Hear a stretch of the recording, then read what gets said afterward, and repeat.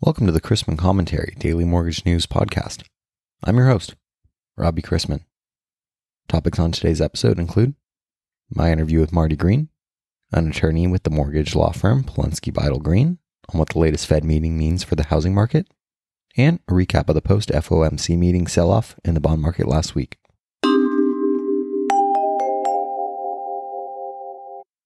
Today's podcast is brought to you by SimpleNexus, an nCino company, an award-winning developer of mobile-first technology for the modern mortgage lender. Tens of thousands of loan officers at hundreds of independent mortgage banks, community and regional banks, and credit unions use the SimpleNexus homeownership platform to reduce turn times and increase loan application submissions. With one login, you and your borrowers can do it all from any device, from uploading docs and checking loan status, to paying for appraisals and signing disclosures. Learn more at simplenexus.com.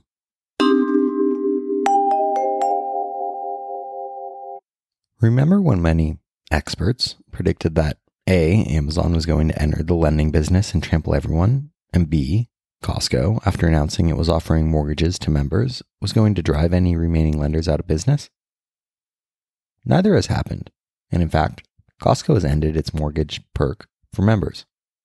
Meanwhile, Zillow, which has ended its iBuying business, is watching its stock hit multi-year lows, mimicking nearly every lender's stock price. And why not? We're seeing the highest 30-year mortgage rate since 2009, firmly in the fives. Rate and term refis have nearly vanished, and last week's move by our Fed has short-term rates predictably moving higher for the rest of 2022. To talk a little bit more about the housing market, I wanted to welcome onto the show Marty Green, who leads the Dallas office of Polunsky Beidel Green, one of the country's top residential mortgage law firms. Mr. Green is an accomplished attorney with more than 20 years of experience in the legal, banking, and financial services industries.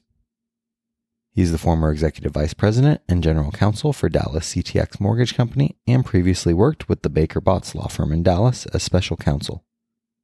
In his role as leader of the firm's Dallas office, Mr. Green advises clients on the latest rules and regulations covering residential lending. In addition to building on Polunsky Beidel Green's long tradition of delivering loan closing documents with speed and accuracy. Mr. Green is admitted to practice before all Texas state and federal district courts in addition to the U.S. Court of Appeals for the Fifth Circuit. What does the latest FOMC meeting, statement, Chair Powell press conference mean for the recent volatility we've seen in bond and equity markets? I anticipate that the volatility is going to continue. I think that the statements of the chairman were initially, as you saw the first day after, or the day of the announcement, the markets were calmed and the market went up 1,000 points on the stock market. And the next day it went down 1,000 points again, or a little bit more than that. So I think you can just read from the past couple of days that this is not going to change the volatility. Although I think the Fed did give us a pretty good roadmap into what their intentions are. But the big unknown out there today is whether or not the Fed is going to be successful in terms of navigating a soft landing. And I think that question is still very real for everyone. And even though we kind of know what their plan is and kind of what the timetable looks like in terms of the interest rate increases that we should anticipate, where those will end, we don't know. And how the economy and the labor markets and everything else is going to react to that is still a great deal uncertain. Yeah, and it's a tough time in the housing market with mortgage rates making affordability as low as it's been in my lifetime, I'd say. What's implied for the housing market from these Fed moves? We've already seen signs of it cooling. Yeah, I'm hearing evidence of that too, Robbie. It's very interesting. We're seeing some what are very, very hot markets out there, but we're starting to see at least some sellers that are doing some price reductions. Now, these are from aspirational prices, not necessarily from what current sales prices. So I don't know that you're seeing the market cool where we're going to see really markets decline. But I think sellers are getting a little bit more realistic about the number of buyers out there, although there's still a big imbalance there in terms of inventory versus the number of people out there. So I think the affordability takes some people out of the table. It forces them to be a little bit more creative with the financing.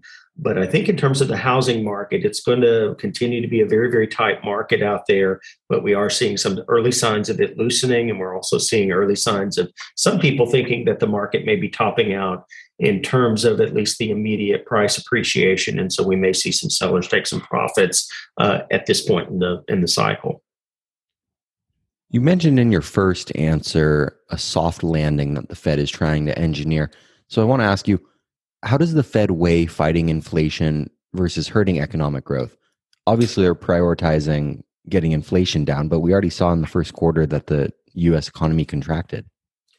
Yes, it was interesting listening to Chairman Powell's comments on that. He did not seem to be overly concerned about that sort of contraction in the first quarter, partly because he attributes that to the issues in Ukraine that are playing out, as well as Omicron and all of the uncertainty that those two events have kind of brought.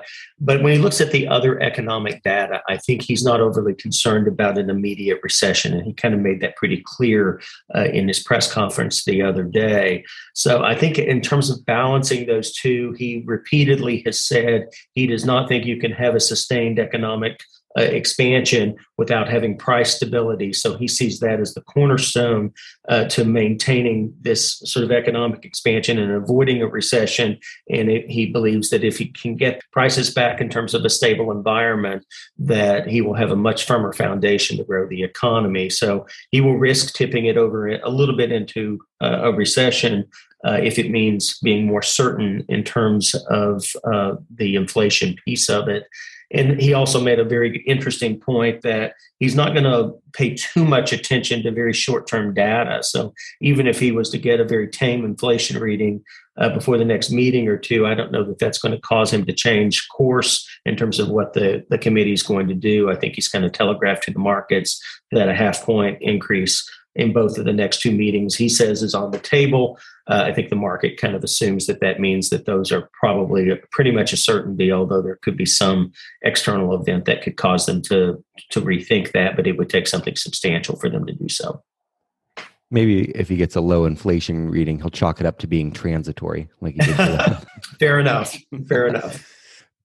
What do you think? What's your take on likely outcomes here for the U.S. economy, for the mortgage market, for the Fed's future course of policy? You have personal thoughts on what you anticipate?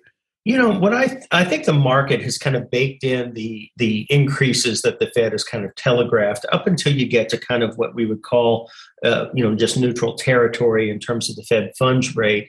I think the real question that we don't know the answer to yet is that going to be enough, or is the Fed going to have to go fairly a good bit beyond that, which could mean rates could go up more substantially in the future. But I think in the short run, we've kind of seen those increases baked in. And so I think the market's starting to stabilize a little bit in terms of the rates. So I would anticipate for that to continue because we now have at least a pretty good roadmap from the Fed as to what they're contemplating.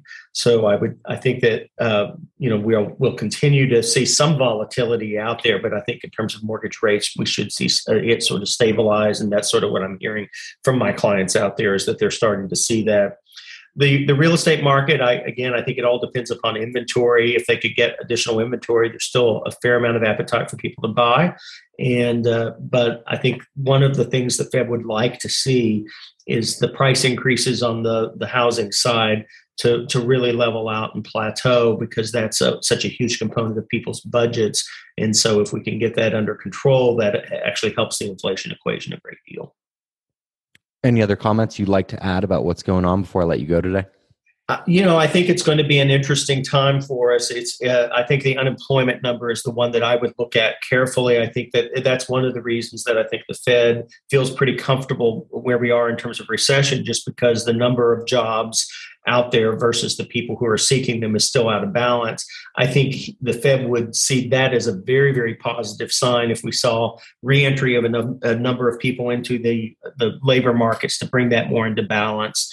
And I think some of the job growth that you would see otherwise he's hoping to sort of tamper down a little bit with the interest rate increases to bring that about as well. So the labor market's going to be interesting to watch in the next few months, because I think that's going to be a telltale sign for the Fed as to how high they have to go in terms of rates.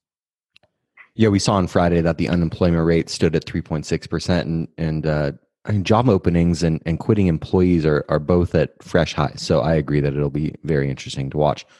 Marty, thank you for the time. Appreciate it as always. Appreciate it. Thanks, Robbie.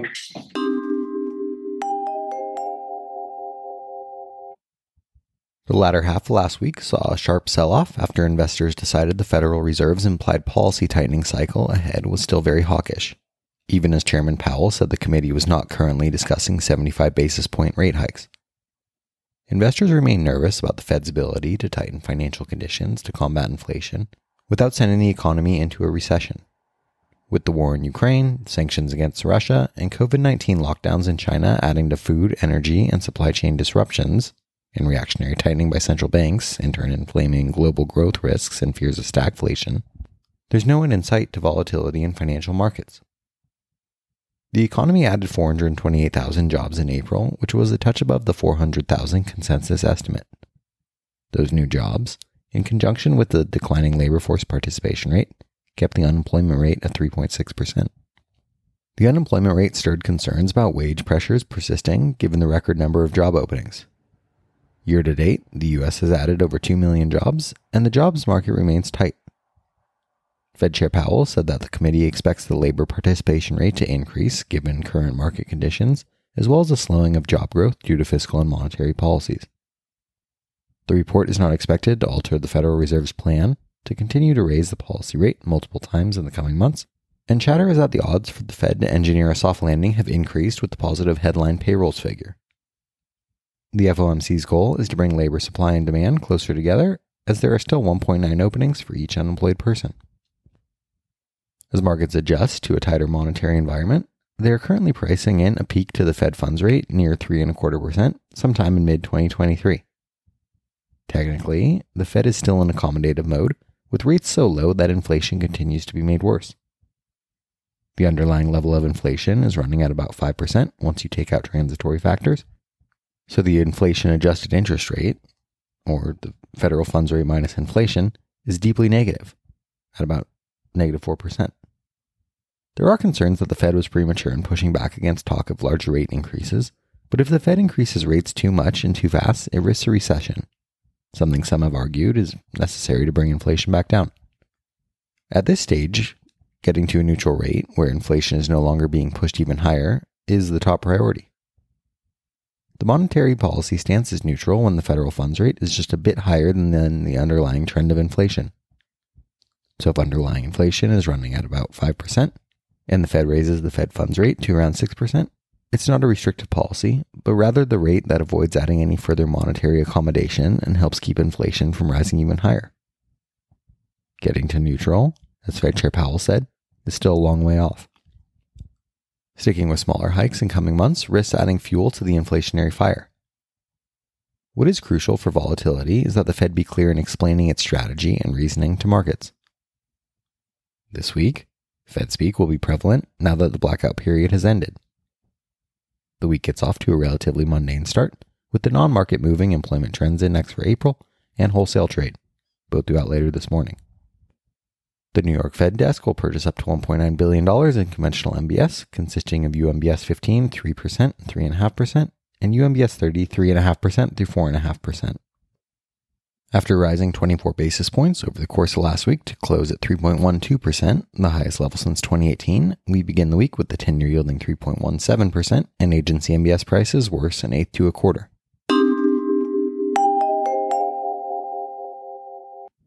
Let's wrap up with a joke and some housekeeping. 4 brothers left home for college, and they became successful doctors and lawyers. One evening, they chatted after having dinner together.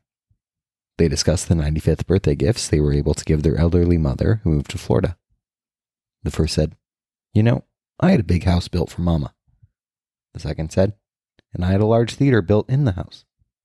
The third said, "And I had my Mercedes dealer deliver an SL600 to her." The fourth said, "You know how Mama loved reading the Bible, and you know she can't read anymore because she can't see very well?" I met this preacher who told me about a parrot who could recite the entire Bible. It took 10 preachers almost 8 years to teach him, and I had to pledge to contribute $50,000 a year for 5 years to the church. But it was worth it. Mama only has to name the chapter and verse, and the parrot will recite it.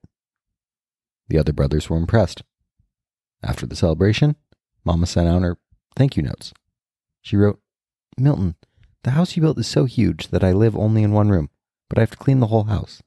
Thanks anyway. Marvin, I'm too old to travel. I stay home. I have my groceries delivered, so I never use the Mercedes. The thought was good. Thanks. Michael, you gave me an expensive theater with Dolby surround sound and it can hold 50 people, but all my friends are dead. I've lost my hearing and I'm nearly blind. I'll never use it. Thank you for the gesture, just the same. Dearest Melvin, you were the only son to have the good sense to give a little thought to your gift. The chicken was delicious. Thank you so much. Love, Mama."